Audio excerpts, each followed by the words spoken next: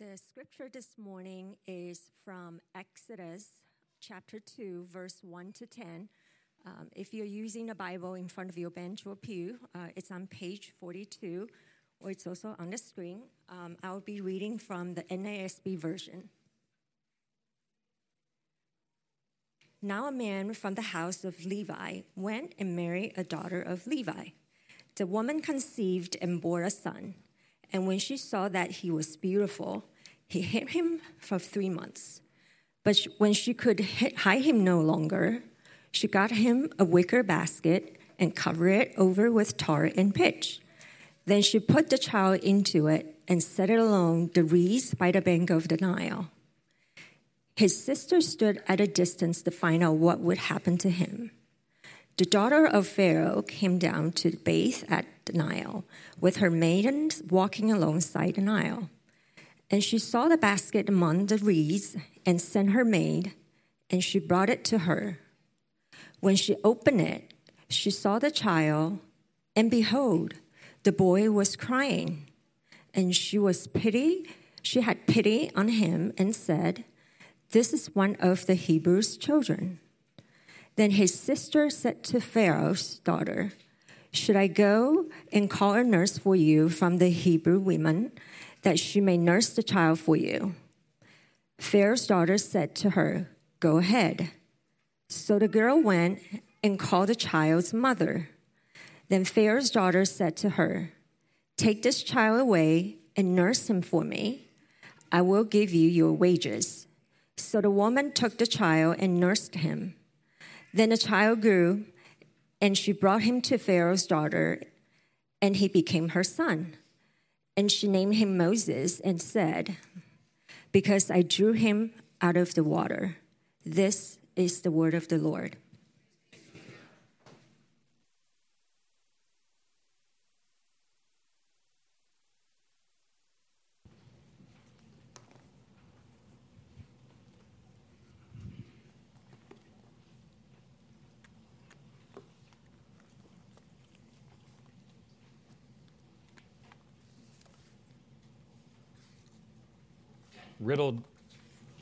Riddled with a life of hardship, hymn writer William Cooper penned these words: "God moves in a mysterious way, his wonders to perform. He plants his footsteps in the sea and rides upon the storm. Deep in unfathomable minds of never-failing skill, he treasures up his bright designs and works his sovereign will. Ye fearful saints, fresh courage take. The clouds ye so much dread are big with mercy and shall break in blessings on your head. Judge not the Lord by feeble sense, but trust him for his grace. Behind a frowning providence, he hides a smiling face. His purposes will ripen fast, unfolding every hour. The bud may have a bitter taste, but sweet will be the flower. Blind belief is sure to err and scan his work in vain. God is his own interpreter, and he will make it plain."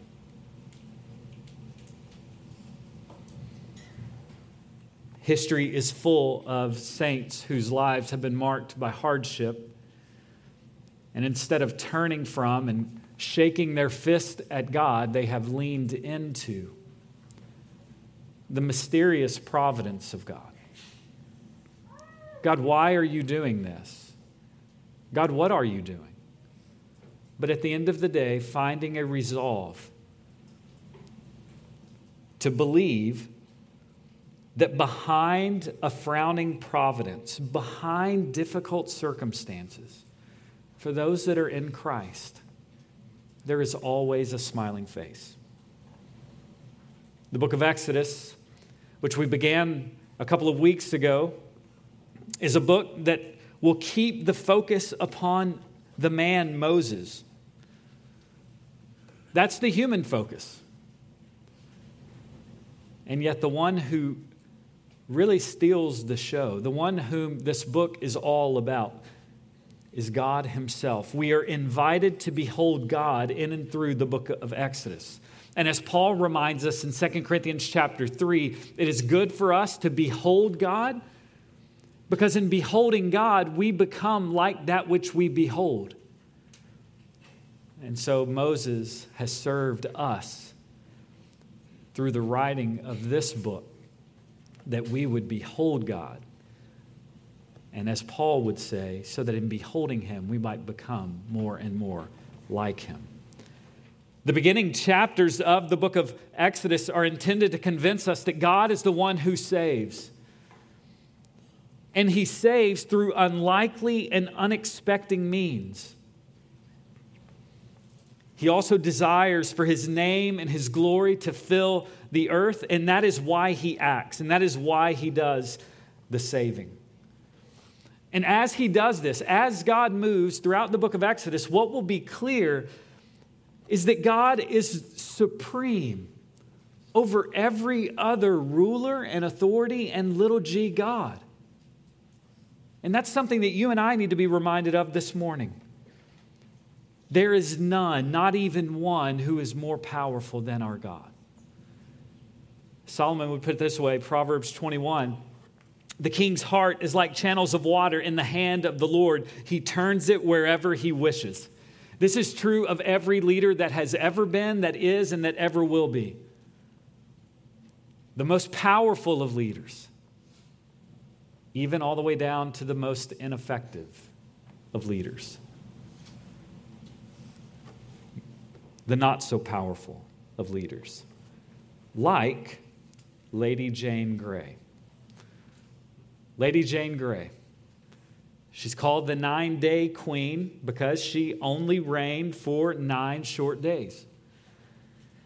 Lady Jane Grey was a genuine Christian. She loved Jesus. And when Mary ascended the throne and became queen in her rightful place, England was in the midst of a Reformation itself.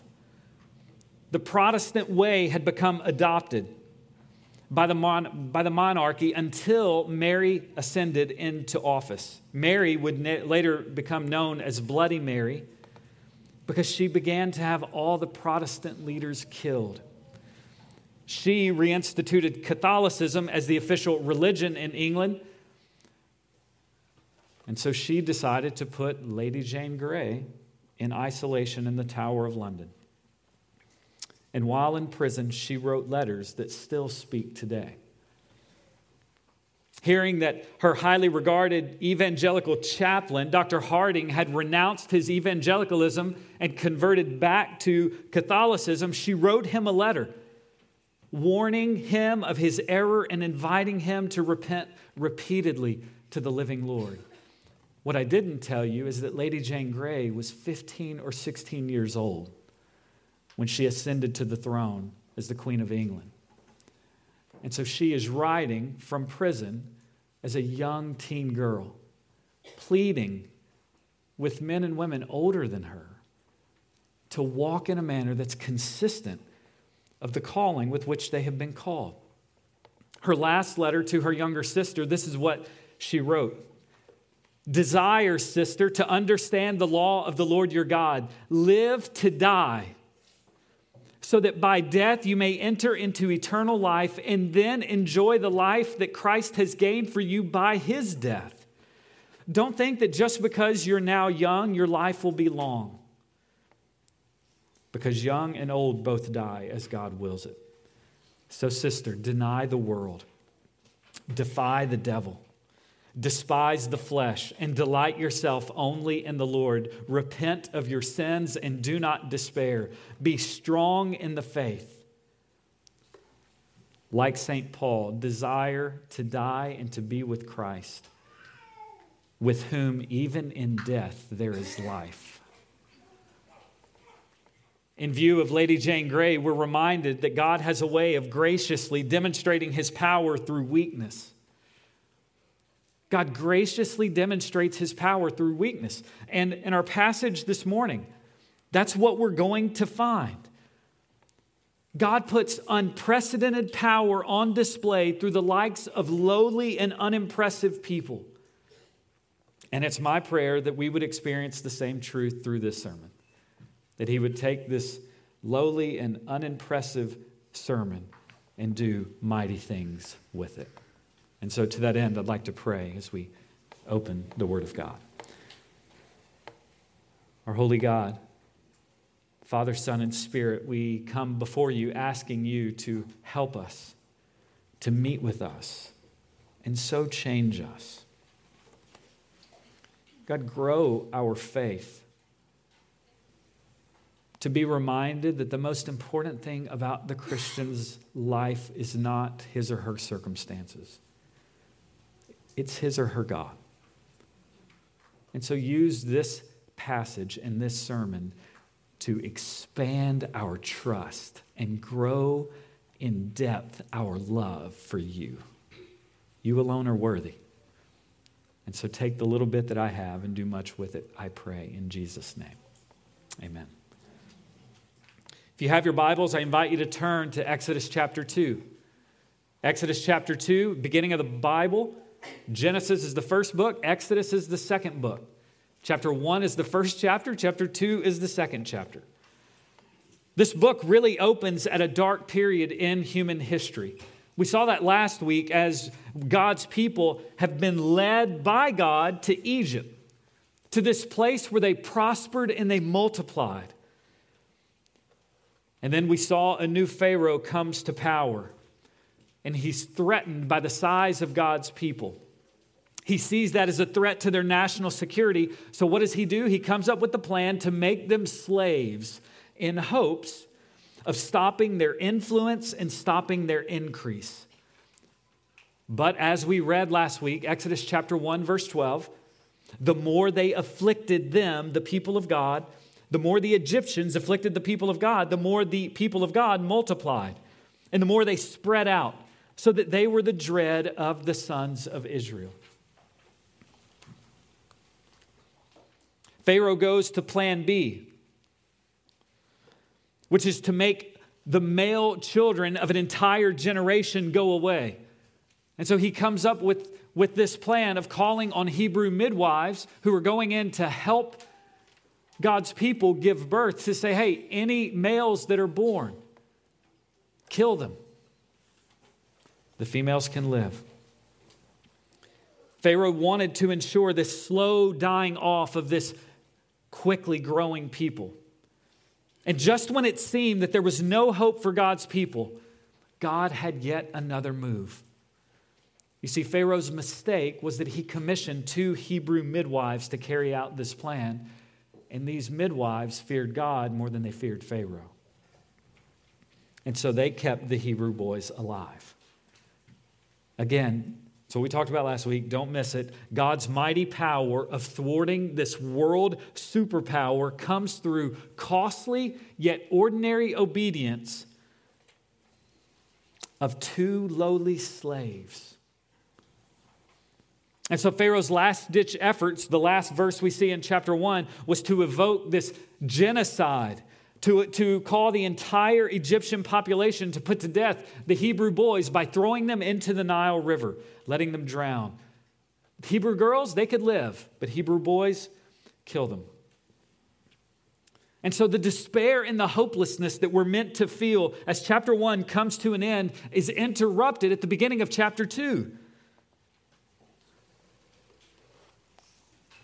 We're told of this unexpected and surprising of means by which God is going to deliver his people.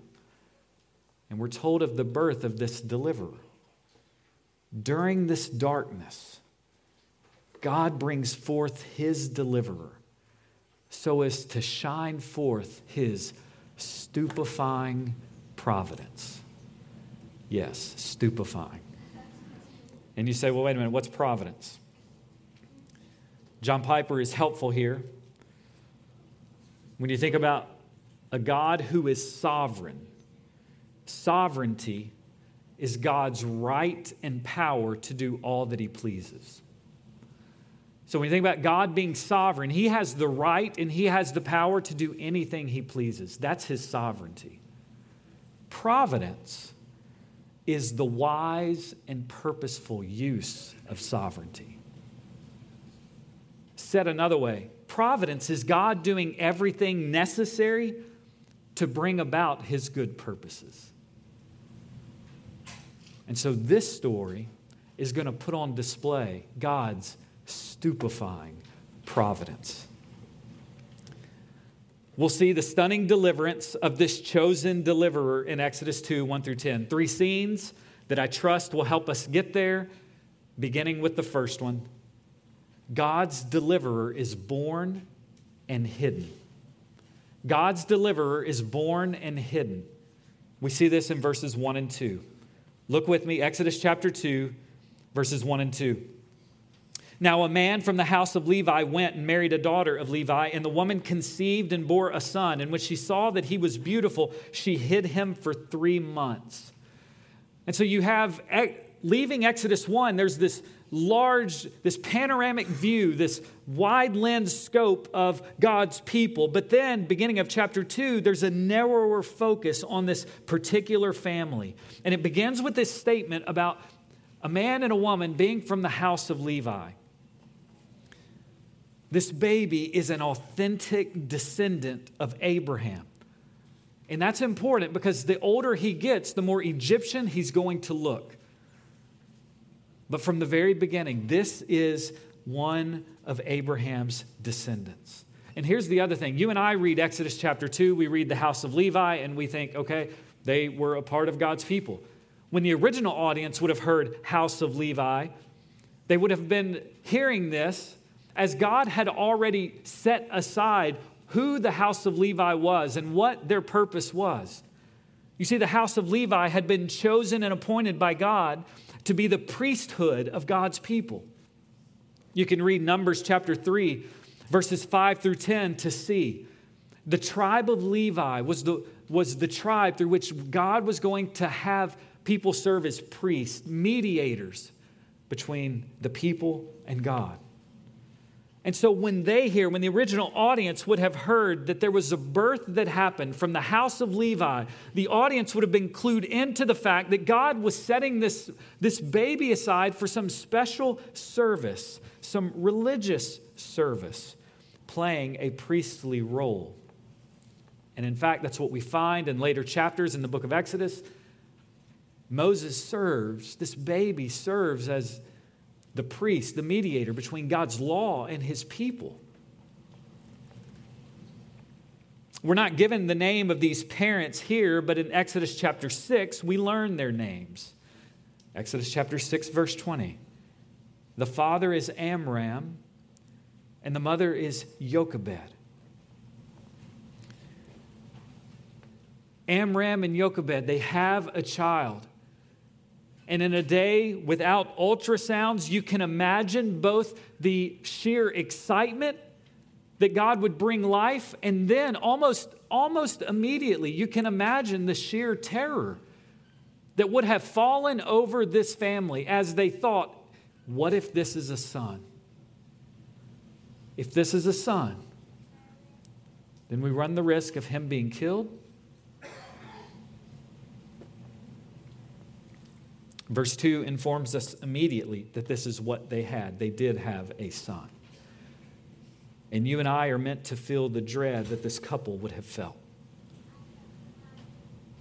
But then in verse 2, it says that Jochebed, the mom, saw that this baby was beautiful, or this baby was fine, your translation may say. And so she hid him. Right? And so maybe we're left thinking, what if the baby wasn't so good looking? Okay, maybe you're not thinking that. But let's just be honest. There's not a mother who doesn't lay eyes on her child, her baby, and who doesn't think, this is the most beautiful baby to date. And so what's happening here? Are we left to praise God because Moses wasn't ugly? Or are we left to praise God because Jochebed wasn't having a bad day? Well, the further we begin to think about what Jochebed would have seen in this child,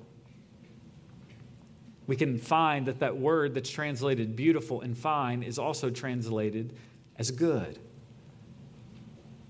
And again, original audience hearing this, they would have thought about what is it that's been good in the history? Creation. Creation was good. It's the same word that's used all throughout Genesis chapter 1. And so what Moses wants to convey is that what she sees isn't merely a sparkle in her child's eye. This is a theological statement. She saw that this baby was good, that this baby was from God, that this baby would be a part of his plan.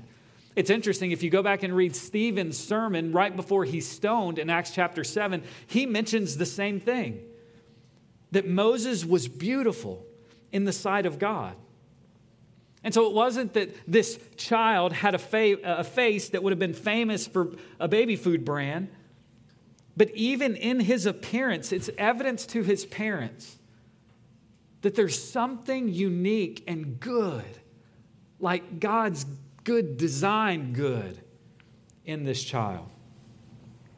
And so whatever it is that she saw, it led her to hide him for 3 months. Imagine Jochebed trying to keep this baby boy quiet for 3 months. Every time there's a cry on the inside of the home, just imagine the weight of worrying about if an Egyptian neighbor or an Egyptian soldier, an Egyptian guard is coming by. Imagine even Jochebed not even being able to get out because she's staying back, seeking to hide her son out of fear, constant fear of not having her son thrown into the Nile River. Every noise within her home or every noise outside of her home must have had her in some sort of constant anxiety. And yet we know that while anxiety must have been there at some level, what we read about in Hebrews chapter 11 is that it wasn't anxiety that marked these parents only. Hebrews chapter 11, verse 23. By faith, Moses, when he was born, was hidden for 3 months by his parents because they saw he was a beautiful child, and they were not afraid of the king's edict. And so while there must have been some levels of anxiety in their home, the author of Hebrews wants us to know that there was great and greater measures of faith in their home. Faith led them to hide this child. And so with every reason to be driven by fear, these parents are driven by faith, and they hide this son who has been born. And that leads us to our second section. Section number 2, God's deliverer is abandoned and rescued. God's deliverer is abandoned and rescued. We see this in verses 3 through 7. And so again, God's deliverer has been born and hidden. And now listen, the story continues. But when she could hide him no longer, she got him a wicker basket and covered it with tar and pitch. And she put the child into it and set it among the reeds by the bank of the Nile. His sister stood at a distance to find out what would happen to him. The daughter of Pharaoh came down to bathe at the Nile, with her maidens walking alongside the Nile, and she saw the basket among the reeds and sent her maid, and she brought it to her. And when she opened it, she saw the child. And behold, the boy was crying, and she had pity on him and said, "This is one of the Hebrews' children." Then his sister said to Pharaoh's daughter, "Shall I go and call a nurse for you from the Hebrew women, that she may nurse the child for you?" At some point, it becomes too risky to continue hiding this child. So she carries out another plan. She plans to take a wicker basket. Your translation may say a basket of bulrushes, if you so want to use that. She plans to make it waterproof. She puts her son in it. She sets it among the reeds by the bank of the Nile River. Again, just think about the level of faith it would have taken to give up this child and to do so in a most unorthodox of ways. the risk that you run in making sure that the little basket stays afloat. Not to mention any animals that would have been near. Not to mention into the very river that was meant to be a river of death for children like this. A basket made of bulrushes with tar and pitch. The last time that phrase is used, not with the word basket, but with the same word, is in Genesis chapter 6, verse 14, where the Lord told Noah, "Make for yourself an ark of gopher wood, and you shall make the ark with rooms, and you shall cover it inside and out with pitch." It's interesting, the only other time this word for basket is used is in Genesis chapter 6. It's the word for the ark. And again, the original audience would have heard what this mother was doing was making an ark to put into the waters, trusting that the Lord would deliver. I mean, signals and bells and flags would have been going off in all of the minds of the original audience.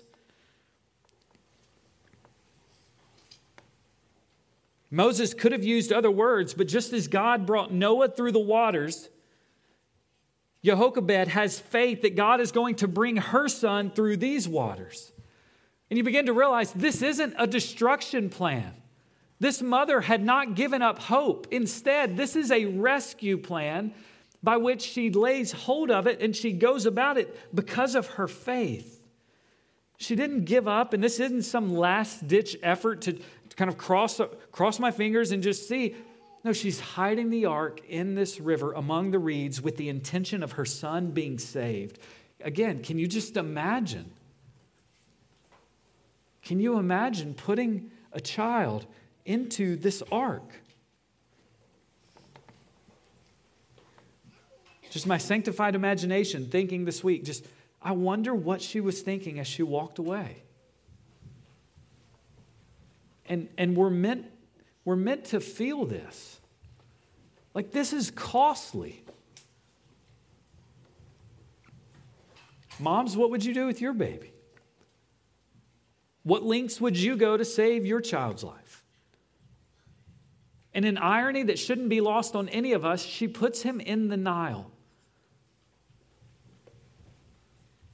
Pharaoh demanded that this river would be the place of destruction for Hebrew boys, and yet in God's stupefying providence, it becomes a haven of rescue for this one, who would eventually lead all of God's people through waters intended for destruction. Jochebed didn't just walk away and leave herself to not knowing how it turned out. In verse 4, we're introduced to someone else, Moses' sister. His sister stood at a distance to find out what would happen. Later on, Exodus chapter 15, we learn her name. Most scholars would agree that that her name is Miriam, that this would be the sister that is referred to later in Exodus 15. And so Miriam then is the security detail as she lingers near to keep an eye on her brother. And again, just thinking about the picture, you have one mom, this set of parents going against the edict of a mighty king, putting this small child in this small ark among the mighty river, leaving a small slave girl to watch it all unfold. Friends, never underestimate what God can do through the weakest of instruments. And that is good news for you. That is good news for me. This was a woman who was in a patriarchal society. She was a slave in a culture where people treated her as property. She was on the wrong end of a law in that land, and yet she was not afraid to obey her God. She's a model to us. And God, in unspeakable, just unfathomable kindness and grace, defies this supreme ruler of the known world. I wonder this morning if you're willing to risk everything to be used of God like this. Are you willing to risk anything to be used of God like this? Well, if you know how the story of Exodus plays out, you may be tempted to think, oh yeah, I can do that, and this is what I'll get. Yeah, I think I'm willing to risk it all. Let me just remind you, the author of Hebrews chapter 11, after the Hall of Fame of faith, people commended for their faith, and you see how good came from their faithful endeavors. You get to the end, Hebrews chapter 11, verse 36, and this is what you find. And others who trusted God by faith experienced mockings and scourgings, yes, also chains and imprisonment. They were stoned, they were sawn in two, they were tempted, they were put to death with the sword. They went about in sheepskins and goatskins, being destitute, afflicted, ill-treated, men of whom this world was not worthy, wandering in the deserts and mountains and caves and holes in the ground. Like, are we really willing to risk it all? And understand that if you do, you may get Hebrews 11, 36 through 38. And the crazy thing about Hebrews 11, 36 through 38 is that everyone who comes before Hebrews 11, 1 through 35, God is worth it. He was worth it for the first 35 verses. He's worth it for the hard last 3. For some, being willing to stand for God ends in triumph. And for others, at least humanly speaking, it ends in sorrow, as it did for Lady Jane Grey, before the axe would come down on her head. She stood on the scaffold minutes before her death. She asked if she could address the audience, and this is what this 16-year-old girl said. I pray you all, good Christian people, to bear me witness that I would die a true Christian woman, and that I do look to be saved by no other means, only by the mercy of God and the blood of His only Son, Jesus Christ. And I confess that when I did know the Word of God, I neglected the same. I loved myself, and I loved the world. And therefore this plague and punishment is happily and worthy happened unto me for my sins. And yet I thank God that of His goodness He has given me time to repent of them. And now, good people, while I am still alive, I pray that you would assist me with your prayers. And she laid down her head and was killed. And so whether it ends in surprising deliverance, Exodus chapter 2, or whether it ends in sudden execution, Lady Jane Grey, are you willing to live only for God?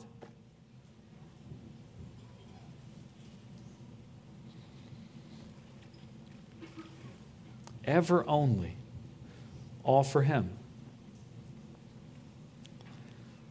The story continues. We're introduced to Pharaoh's own daughter as she has made her way down to the Nile in order to bathe. In the reeds where the baby was placed or close to it, it caught the eye of this Egyptian royal family member.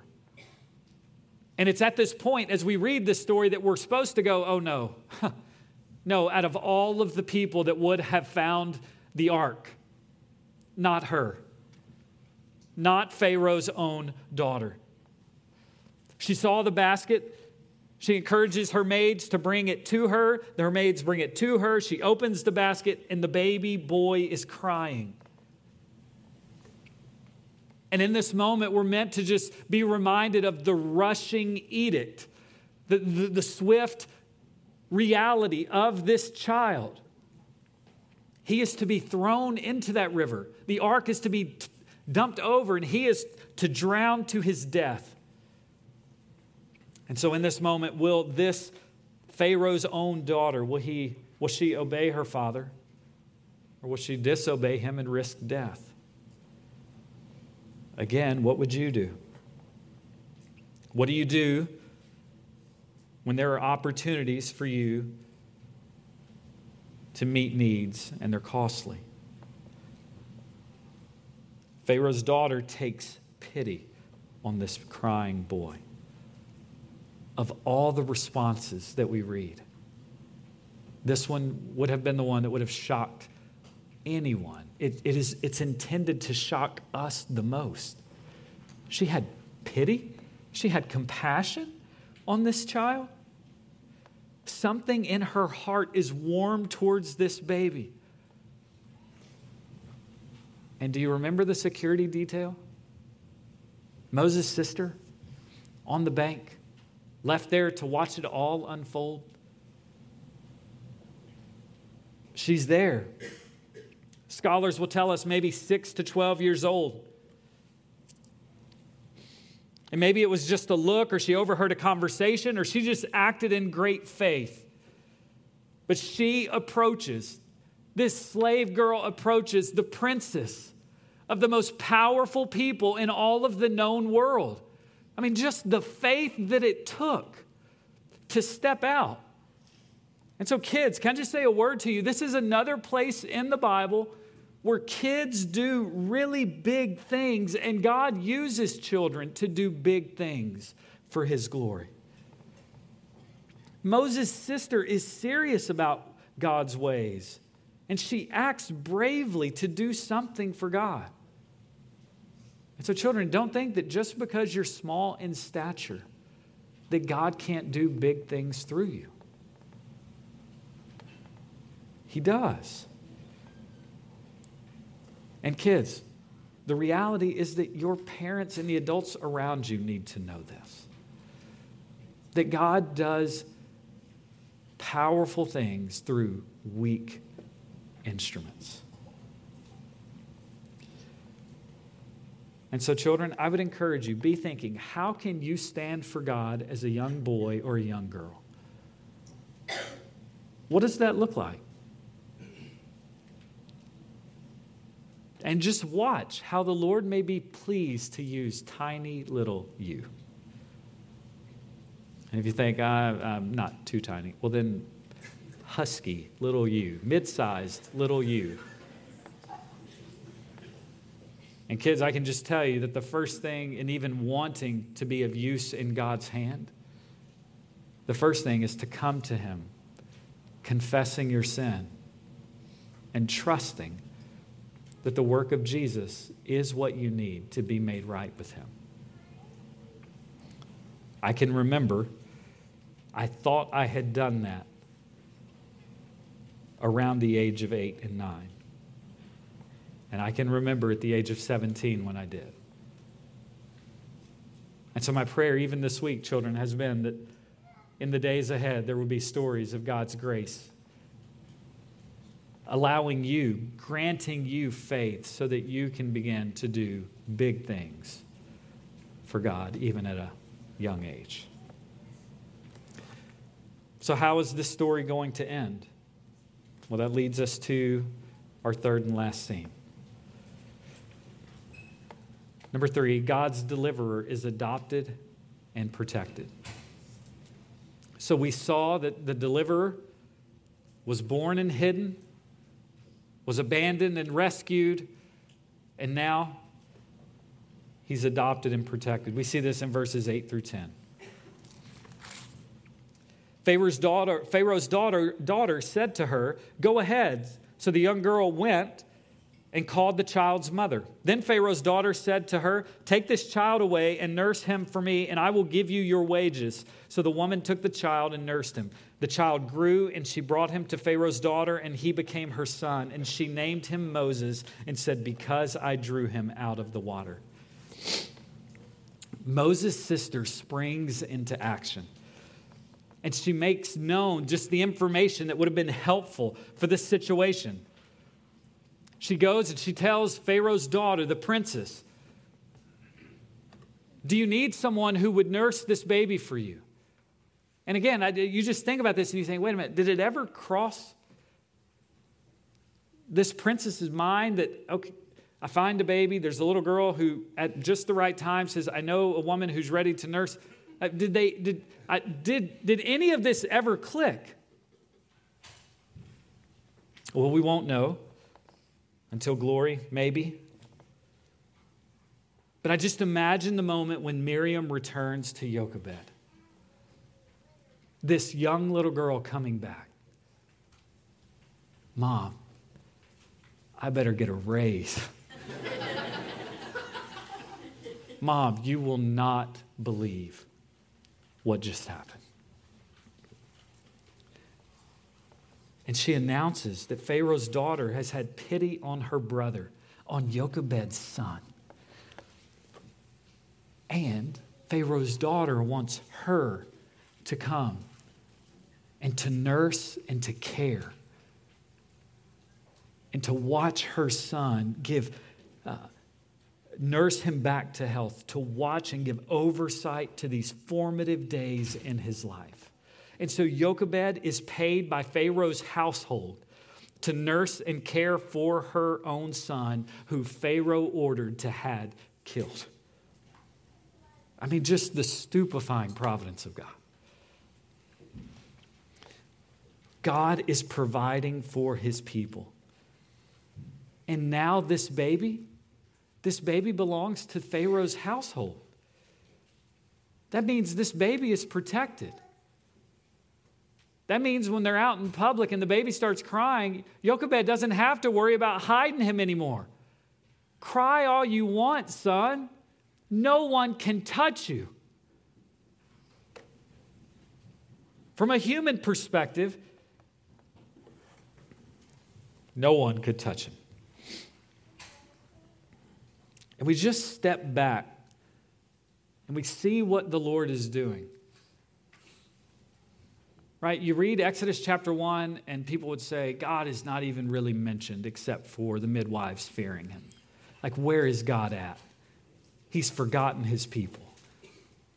And you get to chapter 2 and you realize, there's still stuff happening. God isn't being mentioned a ton, but Exodus chapter 2 pulls the curtain back. And we're able to see that while there's something that's happening on stage, God is indeed in control and he is orchestrating in stupefying providence the things that need to take place so that his people will be delivered. Pharaoh is defeated at this point by his own daughter.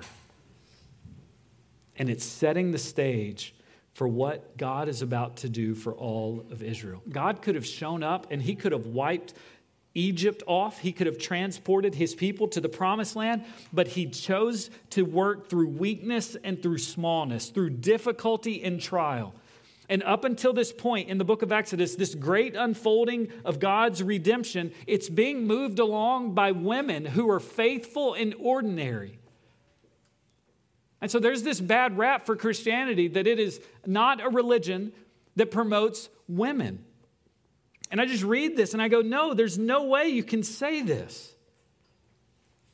Like, the picture is that women are courageous in their faith. They fear God, and because of that, they're able to do mighty things in his hands.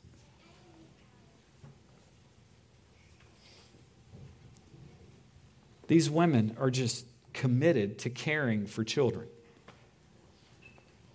And so those of you that are birth moms, those of you that are adoptive moms, those of you that are not moms, your labors in caring for children are not in vain.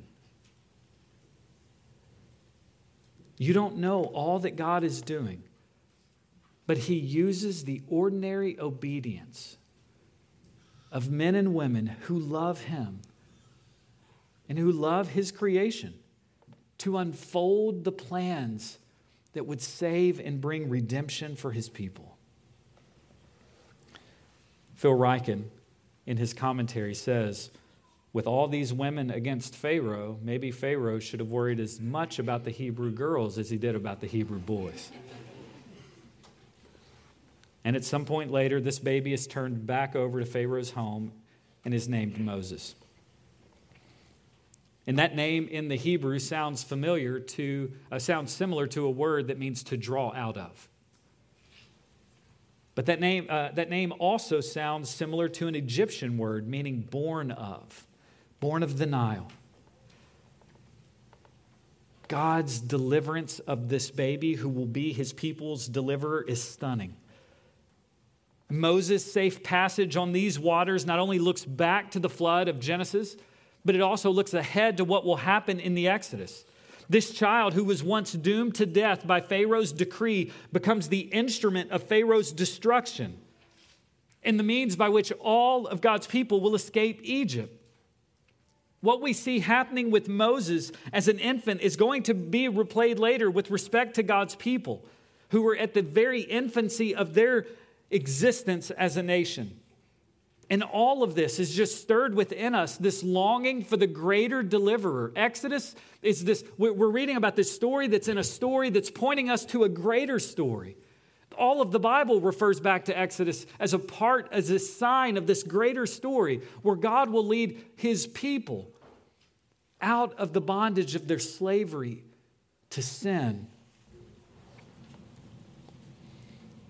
And so we're anticipating this deliverer who at the moment of greatest power, it appears like it's weakness and defeat. This one who would come, whose mother believed that God had great plans for him.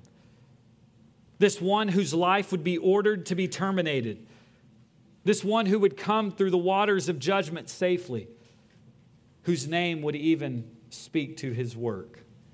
Jesus, Yeshua, God saves. If you're not a Christian and you're here this morning, thank you for being here. And I just wonder, after considering God's meticulous, stunning, stupefying providence, what or in whom do you place the weight of your life for the most important matters? I mean, when it comes down to the things that are bigger than you, that you can't control, who do you trust? And what do you trust?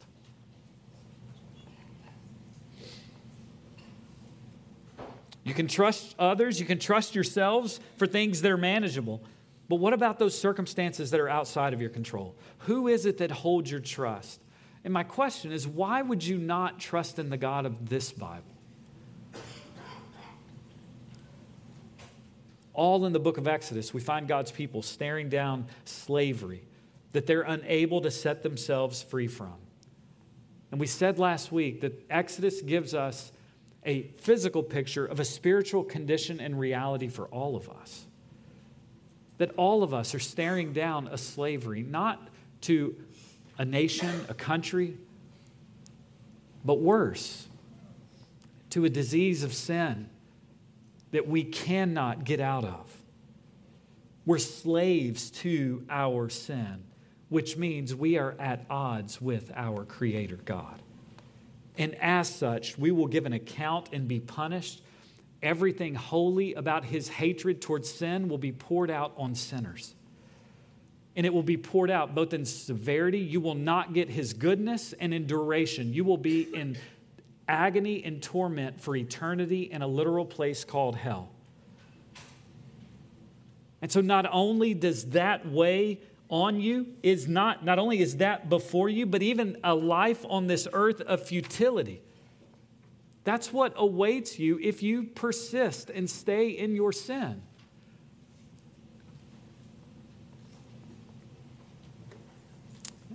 And God, in great mercy, the one who delivered Moses and God's people will deliver all of his chosen people as they turn from their sin and they trust in the work of Jesus alone, his sinless life, his death on the cross as a substitute, and his resurrection from the dead.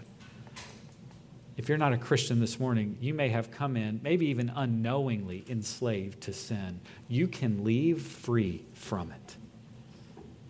If you'll turn from your sin and trust in the work of Christ, if you'll talk to anyone in this room about what that means and how that looks, it would be our joy to walk you through that. I just want you to know there's no other place. There's no other place you could place your trust that is more secure that in the good, providential care of our Heavenly Father. And so would you do that today? As we step back from this section, we're just also reminded of the surprising and the unexpected nature that God's deliverance sometimes takes. Again, seems to be an absence of God in chapter 1. We're met with his work in chapter 2. God oversees Moses' birth despite this edict to have newborn Hebrew males killed. The Lord didn't one day hear of this edict and think, okay, what am I going to do now? No, it's rather precisely by this edict that God would bring deliverance to his people. He's in full control of this birth and the circumstances around it that are threatening to undo it. And God doesn't remove Moses or the situation. He doesn't strike Pharaoh down. He could have done both of those things. Instead, he places Moses in the same Nile River that Pharaoh intended for the boys to die. And he brings the boy right into Pharaoh's doorsteps, and he's going to be raised in Pharaoh's household. Why? Because God has chosen to defeat his enemy decisively at his own game, at the very heart of his enemy's strength.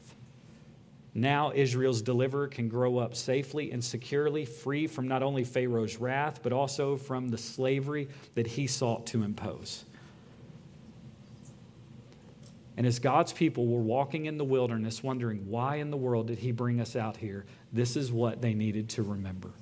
That every step of the way, God was at work, caring for his people, bringing about his good purposes. And it's the same thing that you and I need to know as we wander in this world. God always has a plan, and he can use anyone, any means by which to carry it out, even your suffering. He's in control every step.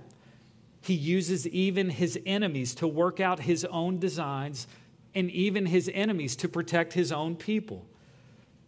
And so, Covenant Life Church, let's learn together to read the hand of providence in our experiences. God is always on the watch. He's always working out his good purposes. His hand is in all things for our good. That's worth learning again and again and again, and it's worth believing again and again and again. And so this morning, we close our service by coming to this table. This is a table where we remember what seemed to be this point and moment of great weakness, which was in fact the point and moment of greatest strength. The work of Jesus on the cross and in the tomb. God's people come back here regularly to be reminded of his providence and his grace. And it's based on his providence and grace that we have been saved. And that's what this meal is meant to do, to stir our affections for this God who is our deliverer. And so here at Covenant Life, the Lord's Supper table is open to those that have turned from their sin and placed their faith and their trust in Jesus alone. So it's open to Christians who have followed the Lord and identifying with him first in baptism. So it's open to Christians who have been baptized and who are members of good standing in a church that preaches the gospel that you just heard.